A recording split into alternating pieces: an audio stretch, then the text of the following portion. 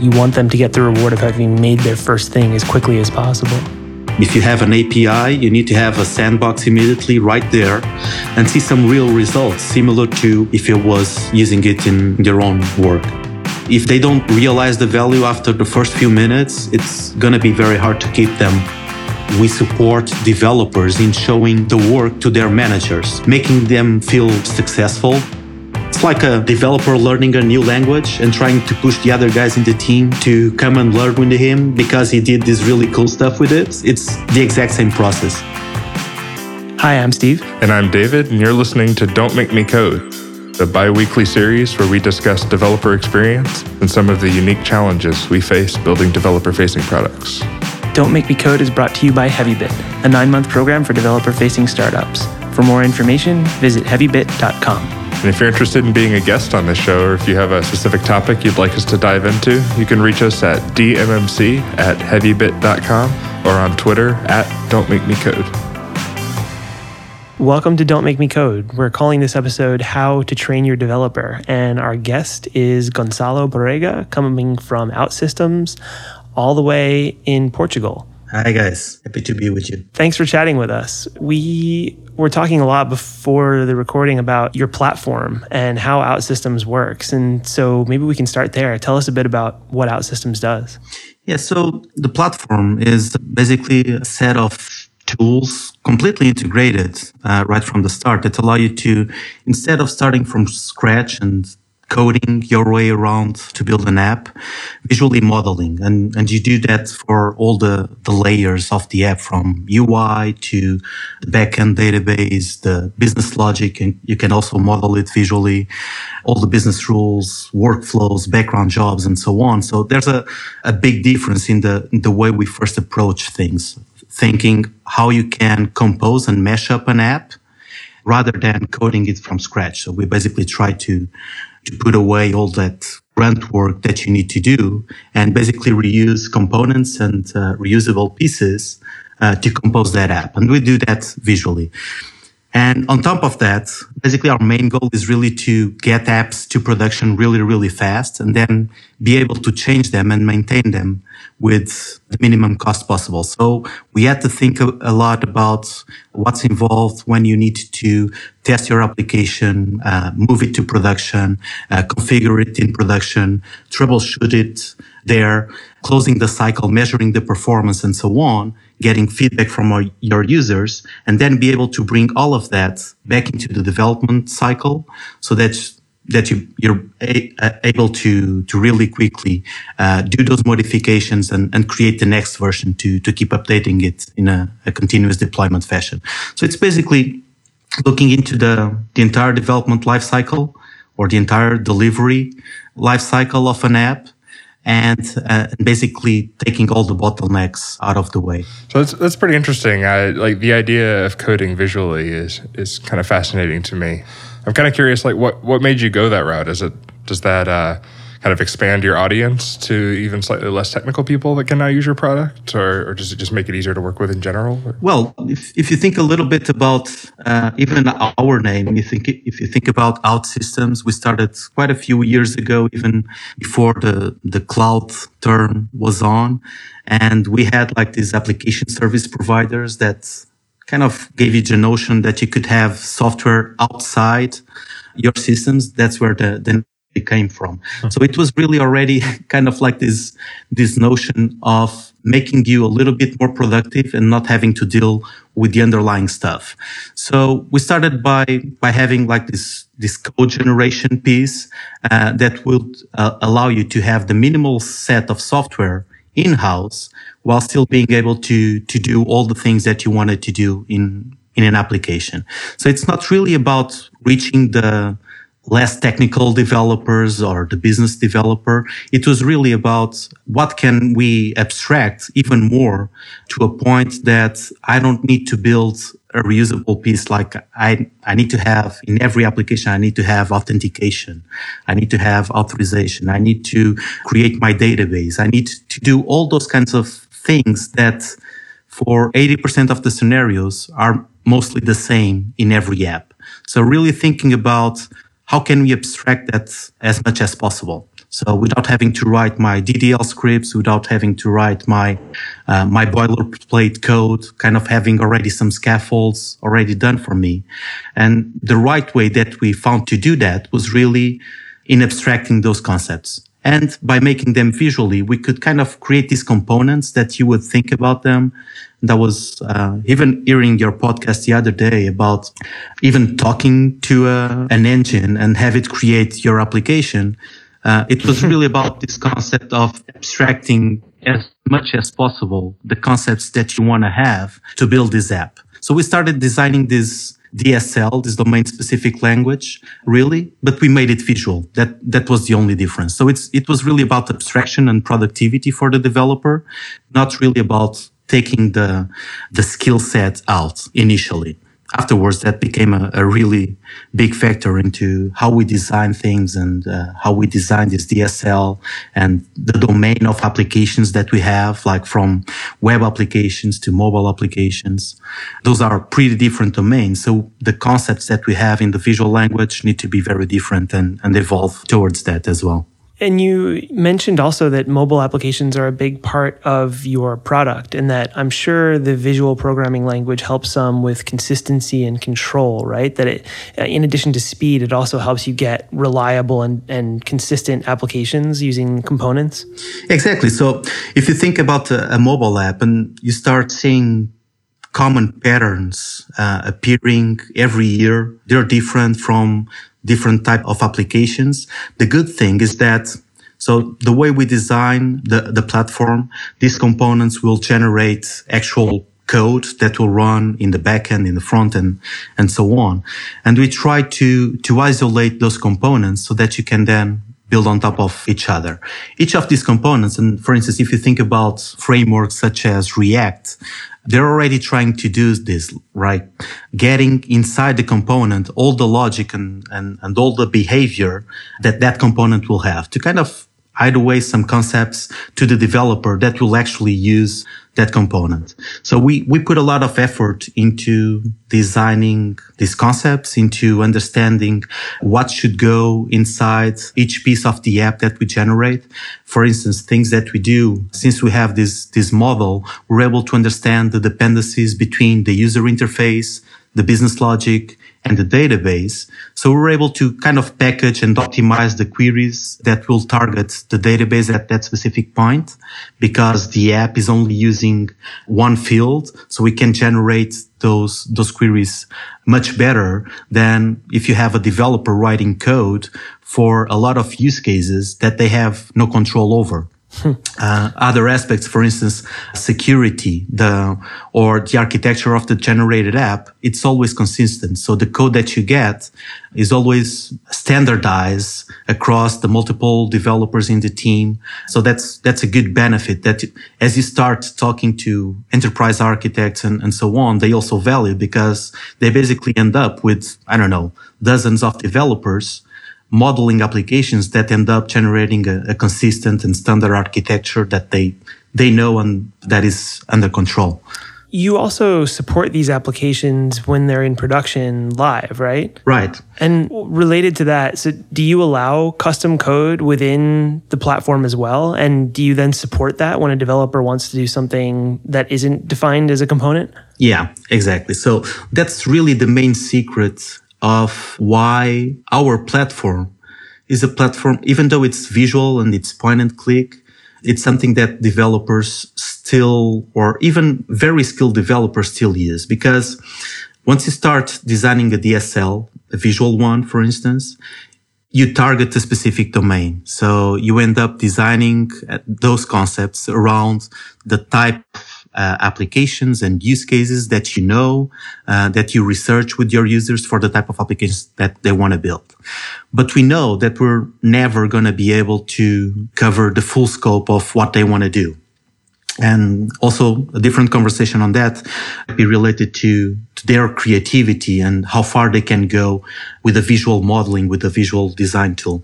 But to be able to support those applications and the ever-evolving nature of the type of apps that they want to build and the use cases they want to support, we had to design very well in the platform a way for them to bring in their own code. They will never touch the code that we generate because that's part of the model, that's standard. But we do allow them to bring in, for instance, their own CSS, their own JavaScript, their own Java or C# for the backend. We do allow them to deploy those components. So for instance, if you want to reuse a library that you already have, if you want to write, I don't know, maybe your own engine to calculate the best pricing for your product, and you want to do that by using Java or C#, you can do that, and you can deploy those assets to the platform. And from that point on, they are made available in the visual language as if they were any other kind of constructs. So that allows us to kind of never hit the wall when you're modeling, because if you want to go a step beyond what we provide, you're able to design your own code, publish it there, and have it managed and monitored and troubleshooted in the same life cycle. So that's one of the other aspects of the platform, is that I can deploy my own Java library or C# library. I can build a model that uses those components and then have them deployed together to production. So we track the dependencies between that code. We monitor, for instance, when you're from the visual model, your app calls a service that you've written in Java. We know exactly how much time it takes to execute that piece of Java code, so that you're very easily able to find bottlenecks in your code or in the queries that you put in the model. So we make that very visible, so that, again, with the goal of reducing the time to change, you're able to find exactly what's wrong with it and then go back to fixing it, or right. I don't know, maybe scaling your system if required. So it's pretty interesting. I mean, really thinking about, custom code and how somebody can extend your platform. One of the biggest points of value often in these platforms is some of the constraints that they impose on you and sort of the opinions made by the software. And kind of by taking away some of your choices, they often make things easier or more consistent, or it just tends to have value in itself. I was curious, is there anything that any choices like that you've had to make without systems? It's something that you've explicitly chosen not to allow your users to do, or some sort of customization that they can't do, and basically the reasoning behind that and why you chose to do it? Yeah, so those are constant decisions we make every day. So as we talk to developers, as we understand what kind of applications customers want to use, we need to rely on that standard architecture. So one decision that we do make is the architecture of the generated apps. So there's a set of frameworks that we use and that we generate the apps towards, but that's mostly the only decision that we make. Other decisions around what kind of code you put into the platform, as long as they run on that framework. And for instance, if you think about a standard .NET application that runs on the server, it's the standard stack. So you basically write pieces of code that will be deployed to IIS as any other app, that will be included in the life cycle of the IIS and ASP.NET execution engine. And that will use a set of low-level APIs that the platform also provides when they need to access components. Like, for instance, if via code you want to access the database, there's an API to do that. You don't go directly in your connection string and open transactions and so on, because we want to make sure that from an architectural point of view, you have transaction control from the model down to your code. So there are some restrictions that we put there, and we design them very carefully, so that applications or code that you make won't put the rest of your application down.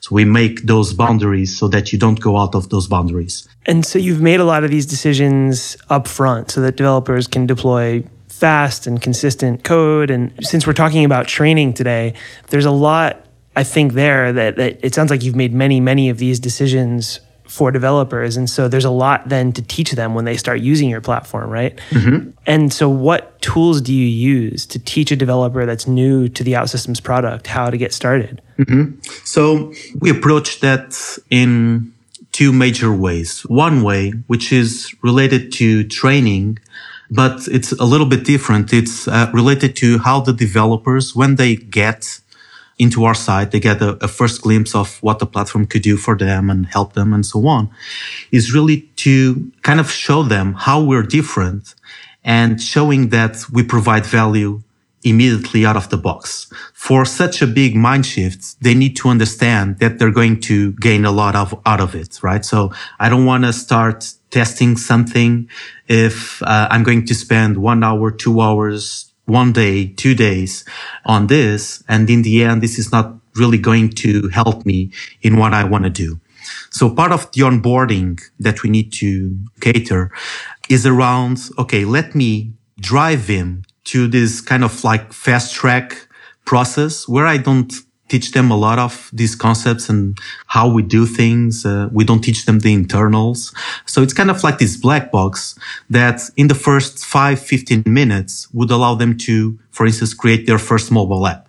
So it's really guiding them through the process. We have, for instance, an embedded tutorials in the IDE that will tell a developer, okay, click here, use this to create your database table, drag this to the screen, and we automatically generate UI for you. So it's a pretty dumb path, so to say, but it will allow them to realize that, okay, if I really understand this, after 15 minutes, I can have like this simple app that I wanted to build. And that's kind of opening the path to the learning experience, which comes a little bit after. We've talked a lot about that on the show, about how important it is to get that reward for somebody who's used to making things. Like you want them to get the reward of having made their first thing as quickly as possible. Yeah, that's critical. And without that, I don't think any developer will engage more than 1 hour with any product. The product can be excellent, but if they don't realize the value after the first few minutes, it's going to be very hard to keep them and learn what and how they can do things with your product. And that applies to any kind of developer-based product. Like if you have an API, you need to have a sandbox immediately right there, have the keys available and have them test drive the API and see some real results similar to what he would get if he was using it in their own work. So I think this applies a little bit to everything. So the other aspect is, okay, so it's seen what it can do. So let's start bringing some of these concepts. And again, we're a very different product, a very different way of doing things from the ones they're used to, not really like a plugin to their current workflow. So we need to kind of map the concepts that they usually have. So concepts that they have in 3GL languages with the things that we're doing for him in this visual modeling world. So as part of those tutorials, so the second one is not as dumb. We already kind of create some challenge for him to kind of feel engaged, explore a little bit on his own. But we bring some of these concepts up and we map them to concepts that he already knows. Like the simplest example is we have this notion of database entities, which are basically tables in the database. So we start telling him, okay, when you create a table in the IDE, we're going to create this script for you and we're going to run it in the database and we're going to generate this table in the database with this structure. So we can kind of start mapping the concepts that he knows with the high level modeling concepts that we have in the tool. For instance, when we generate the constructs in the user interface by dragging and dropping and so on, we tell them, okay, this is the HTML and this is the JavaScript that we're going to generate for you. Can you see there's a mapping here? This is the thing that you won't have to be doing because we're doing it for you. And at the same time, kind of giving them this comfort that, okay, this really looks like something I would be doing. This is not like this kind of quick and dirty tool that basically runs some obfuscated things in the background. I really understand what they're doing for me and what they're saving me. And so you try to be transparent about showing the generated code that, developers, I think, are an audience that really want transparency and they want to know what's coming out the other side of their work. And so do you also then try to show, even if they don't have control over the generated code, you try to show them what's coming out the other side? Oh, yeah, exactly.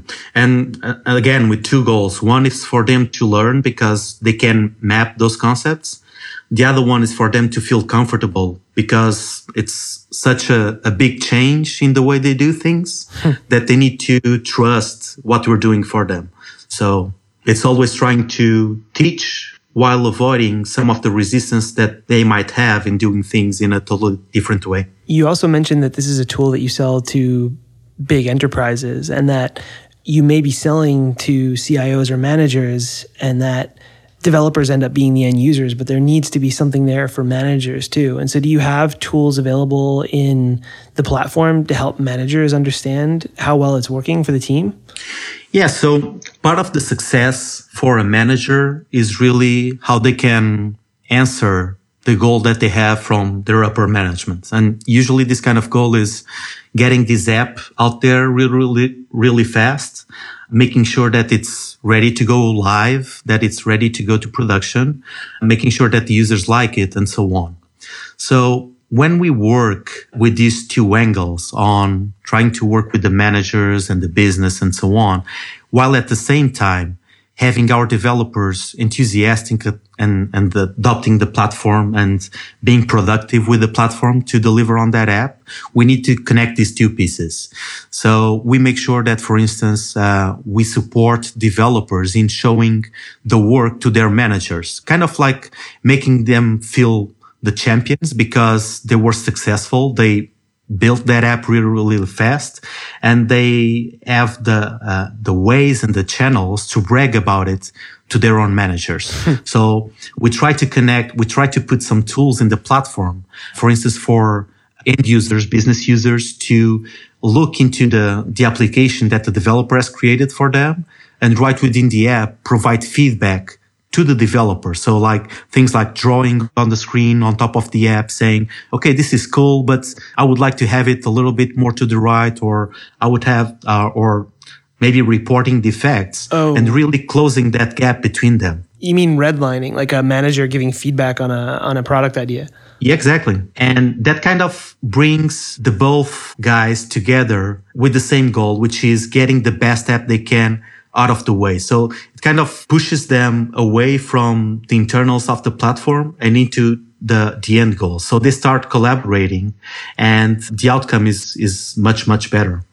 We also need to give them some tools. For instance, when the process is a little bit inverted. So when it's the developer trying to be a little bit more productive and trying to push this new tool, this new way of doing things to the rest of the team, we need to support that guy, that champion, really, into, first of all, becoming an expert, making sure that our entire community of developers is there to help them with any questions that they have, really making sure that it's successful and that he then has the tools to kind of upsell this new way of doing things to their managers or to his teammates and so on. So it's not only about the tool itself. It usually encompasses also, like, for instance, documentation or material for the developer to show, look, I've been productive and I think you can be too if we use this kind of thing, really helping them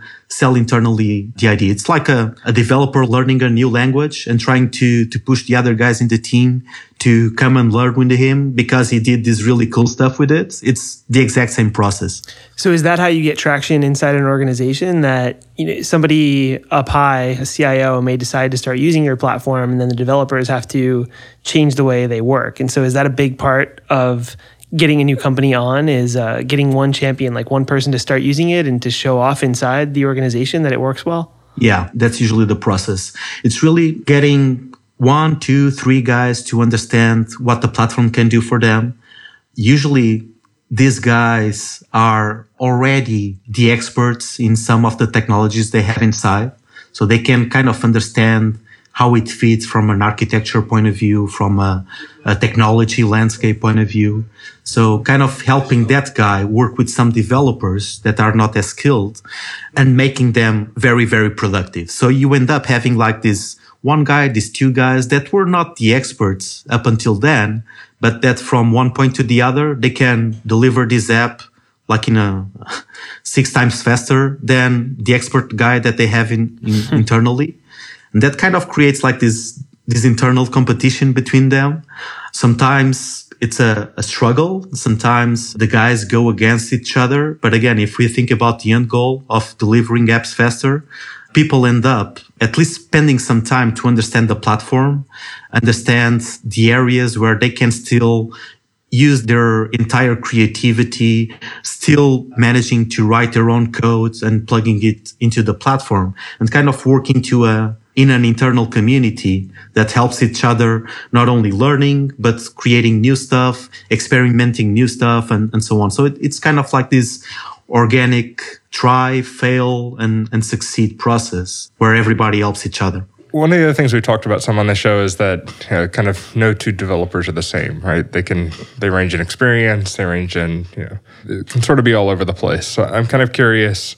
It seems like you might have the same thing where you could have everybody from people that have never even built a mobile app to, experts in some sort of existing mobile technology.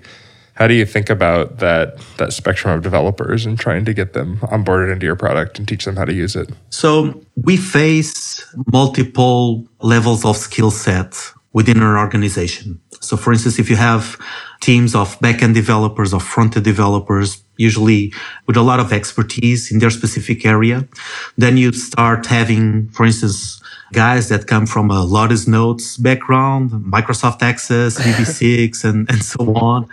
So try to put all of those in the same room and building the same app, and they won't talk very well to each other. But the key idea here is there's a need for all of them to participate in this app delivery process. So what ends up happening most of the times is that we have, for instance, backend developers creating services in the platform, doing integrations with backend systems, kind of creating those core APIs for other guys to use and publishing them into the platform, managing that catalog of internal APIs. And then we have front-end developers mostly focused around using the visual UI modeling capabilities of the platform to mesh up those kind of like B2C experiences, those more refined experiences, still working a lot with CSS and JavaScript, but wrapping those components really into reusable blocks that then the other guys, the less skilled ones, can reuse to kind of mesh up those kind of long tail set of apps that are a little bit more technical, a little bit less fancy in terms of UI, but they basically reuse the components that these guys built. So there's kind of like a space for everybody, and you end up with having a very solid architecture with very well-defined APIs, microservices that feed both these very engaging user interfaces, apps, but also APIs that feed a simple expenses tracking app or a travel requests app. So a little bit more departmental applications that are built by these less skilled developers. And I think the good thing of the platform on this angle is really that it allows you to work at a very high level from these reusable components, but go really, really deep when you want to. So keep using your code, keep using your creativity, keep the control really of what you want to do, but then making that reusable by everybody else in the organization. I'm particularly interested in how that works with mobile apps. And if are you using native components across all the different mobile platforms, or are you using web components? And how do you manage that for people once they're deployed into the app stores? Because that's like its own set of developer experience, like maintaining something in an app store. Yeah. So the applications are hybrid apps. So it's based off web components with JavaScript and so on. And we also package Cordova in the platform. And some of the native components are also packageable. So for instance, if you want to integrate with beacons or with a geofencing component, you basically pick the Cordova plugin, you wrap it into this reusable component that might have a piece of UI to show you a map. It might have a piece of visual logic to, for instance, ask for the current GPS location or get a notification where you enter a geofence. So those are packaged components that you deploy in the platform. And from that point on, everybody can use it in their apps. So once the applications are ready, you basically click this button that creates the package of the app and basically wraps that into the Cordova shell that has all the native components and the web pieces with the package. And based on that, you can deploy it to the App Store, publish it to the Google Android, so you get the final package ready to be deployed. You can deploy it to an MDM solution if you're an enterprise setting. But basically, the process of packaging that, it's an automated one where you click what we call the one-click publish button, big green button that wraps all of those components and gives you the packaged app ready to be deployed. And also in terms of staging and life cycle of the app, you have this management console where you have full visibility not only of the front-end apps, but also of the back-end services and APIs. And as you're staging them from dev to QA to production, the platform basically tracks dependencies between your mobile app and the backend APIs. And for instance, if you're trying to move a mobile app into production that has a dependency to an API in the backend, and if that API is not compatible with the version that you have in production, the platform will tell you about it. So you're able to kind of manage that integrated lifecycle between the front end and the back end so that when you deploy the app to the App Store, you're sure that the API that you have in production is already a perfect fit, not only to the version that you currently have in the App Store, but also with the new version that you're going to put out there. Oh, that's interesting. I didn't realize who the target customers of OutSystems were, but I'm guessing this is a very expensive product. Well, it depends. If you look into the time it can save you in building these apps, it becomes really not expensive. And there's a free version that anybody can use. It doesn't have some of the enterprise capabilities, but we give you a cloud environment for free forever. You can deploy apps there. You can experiment with the platform. We have it's like the GitHub for OutSystems. We call it the Forge, where you have tons of open source components, visual components, right? That you can basically install from the IDE. So you can experiment with all of those. You can run them.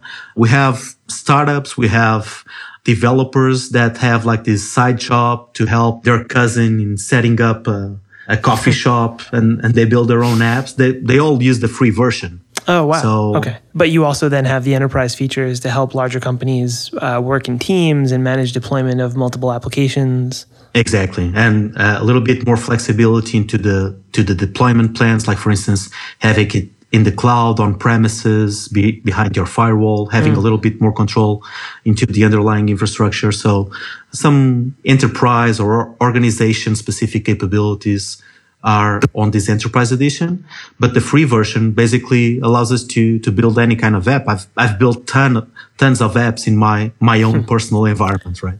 Actually, I'm interested to hear now, you mentioned things like microservices and cloud versus on-prem.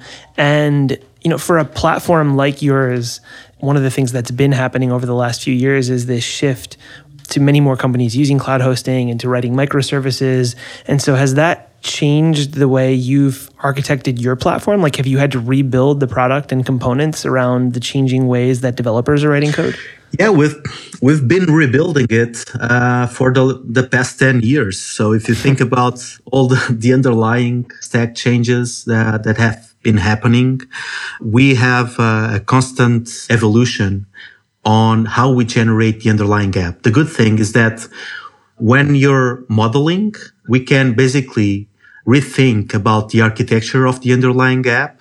And from one version to the other, we can generate a totally different architecture while keeping the same functionality up above. So for instance, you see that with the JEE stacks, they've been evolving a lot. We have new services. We have new queuing services underneath the platform. And as we move from version to version, we evolve the underlying architecture to fit these new paradigms. We're a little bit careful on that. So if you think about some of the systems that we have running in the platform, we need to not only be on top of the latest trend but be on top of the latest stable trend. So we need to make sure that, okay, if I have an application with 2 million users, if I deploy it from one day to the other and the architecture is different, that application needs to run flawlessly.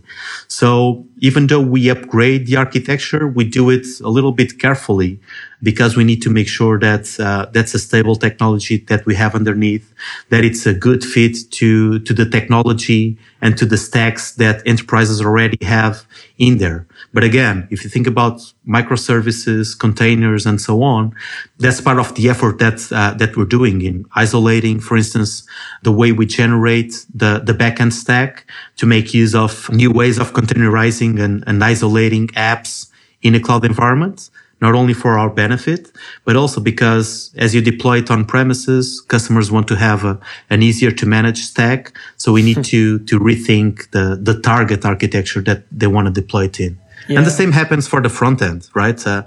You can think about any kind of JavaScript framework that has been running in the last 5 years. And you can look into their age, and most of them are not more than 1 or 2 years old. So we're very careful with that. We upgrade that stack every year, but we need to make sure that we have like this really good strategy to make sure that, for instance, if one of these stacks goes away, we can very rapidly adapt to fit the new better stack so that our customers won't be left with an outdated technology that if they ever leave, they won't be able to maintain. Yeah. I know that internally, when we started using Docker, we were using the stable releases, and then we started using the betas because we wanted access to newer features. And then it was at the moment when we decided to start using the nightly builds that we thought, okay, we should probably switch off of this and move to ECS and like some managed platform for containers because it became too risky. And we actually had a similar issue with React. We started using React.js for the front end when it was still very early in beta, and the code was shifting under our feet. You know, we would write something and then the library would change and we would have to rewrite our component, and that becomes a maintenance burden. And so that's not a good experience either. Mm-hmm. And that's exactly. So think about the visual modeling and the DSL and the code that we generate. That's exactly the issue we want to solve. We want to isolate our customers from that shift in the underlying technologies. So they worry about the functionality of the app, and our engineers here worry about all of that, right? Upgrading to the best stack that you have. When there are breaking changes in the frameworks, upgrading those. We've had customers running one app for the last 13 years now. They built the app the first day, and they've upgraded through multiple versions of the stacks. Up until today, the application is still running, the same app. 13 years you've been around. Yeah. Wow. That makes me feel better about our application not being as mature as yours. My company's only been around 1 year, so we have a ways to go. That's interesting, though. 13 years. So, without specifics, like what kind of application have they had running for that? Over a decade, or what kind of applications have you seen running for that long? Yeah, this one is a telco. It's not an internal app. It's a telco. It's an app that allows third-party organizations to manage their own invoices, their own billing rules, and so on. So it's a pretty complex app, if you think about it. But the rules have been changing. The way they do business with their customers have been changing a lot also. But the core of the functionality, the core of the relationship with the customers is still there. So they need to keep that app running. Gonzalo, is there more that you want to talk about? Might have something about how we get developer feedback on this type of product and what kind of feedback we have. Some of it is very low level, like please organize the property box by name instead of category. And the way we make decisions to help those developers in what they need to do sometimes needs to be a little bit decoupled from that and more into what's going to be their challenge in building apps in 2 years from now.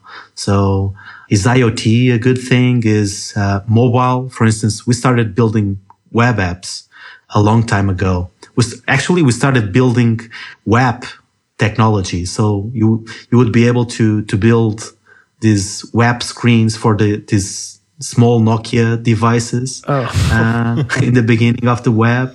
We moved on to designing SMS flows. We moved on to the web.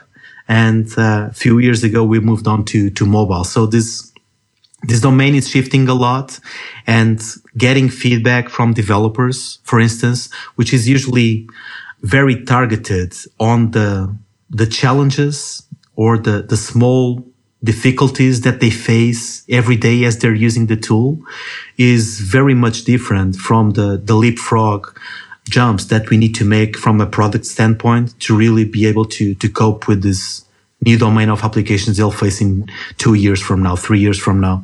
So that's an interesting product management exercise. It's not really related to developer experience, but the way we manage ideas and feedback from developers that come out of there, it's a struggle to manage. All of you guys can find me at Twitter at Goncalo Borrega, so Goncalo Borrega. Feel free to jump into the OutSystems community every time. I'm there tracking every conversation and making sure that you guys are productive with it, so we can also talk over there. That's all the time we have for today. We were talking about how to train your developer with Gonçalo of OutSystems. Thanks for listening.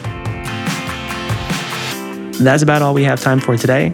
If you're interested in being a guest on the show, or if you have a DX topic you'd like us to dive into, you can reach us at dmmc@heavybit.com or on Twitter at don'tmakemecode. To learn more about HeavyBit, visit heavybit.com. And while you're there, check out the library. It's packed with amazing talks from founders of developer tools companies and other industry leaders.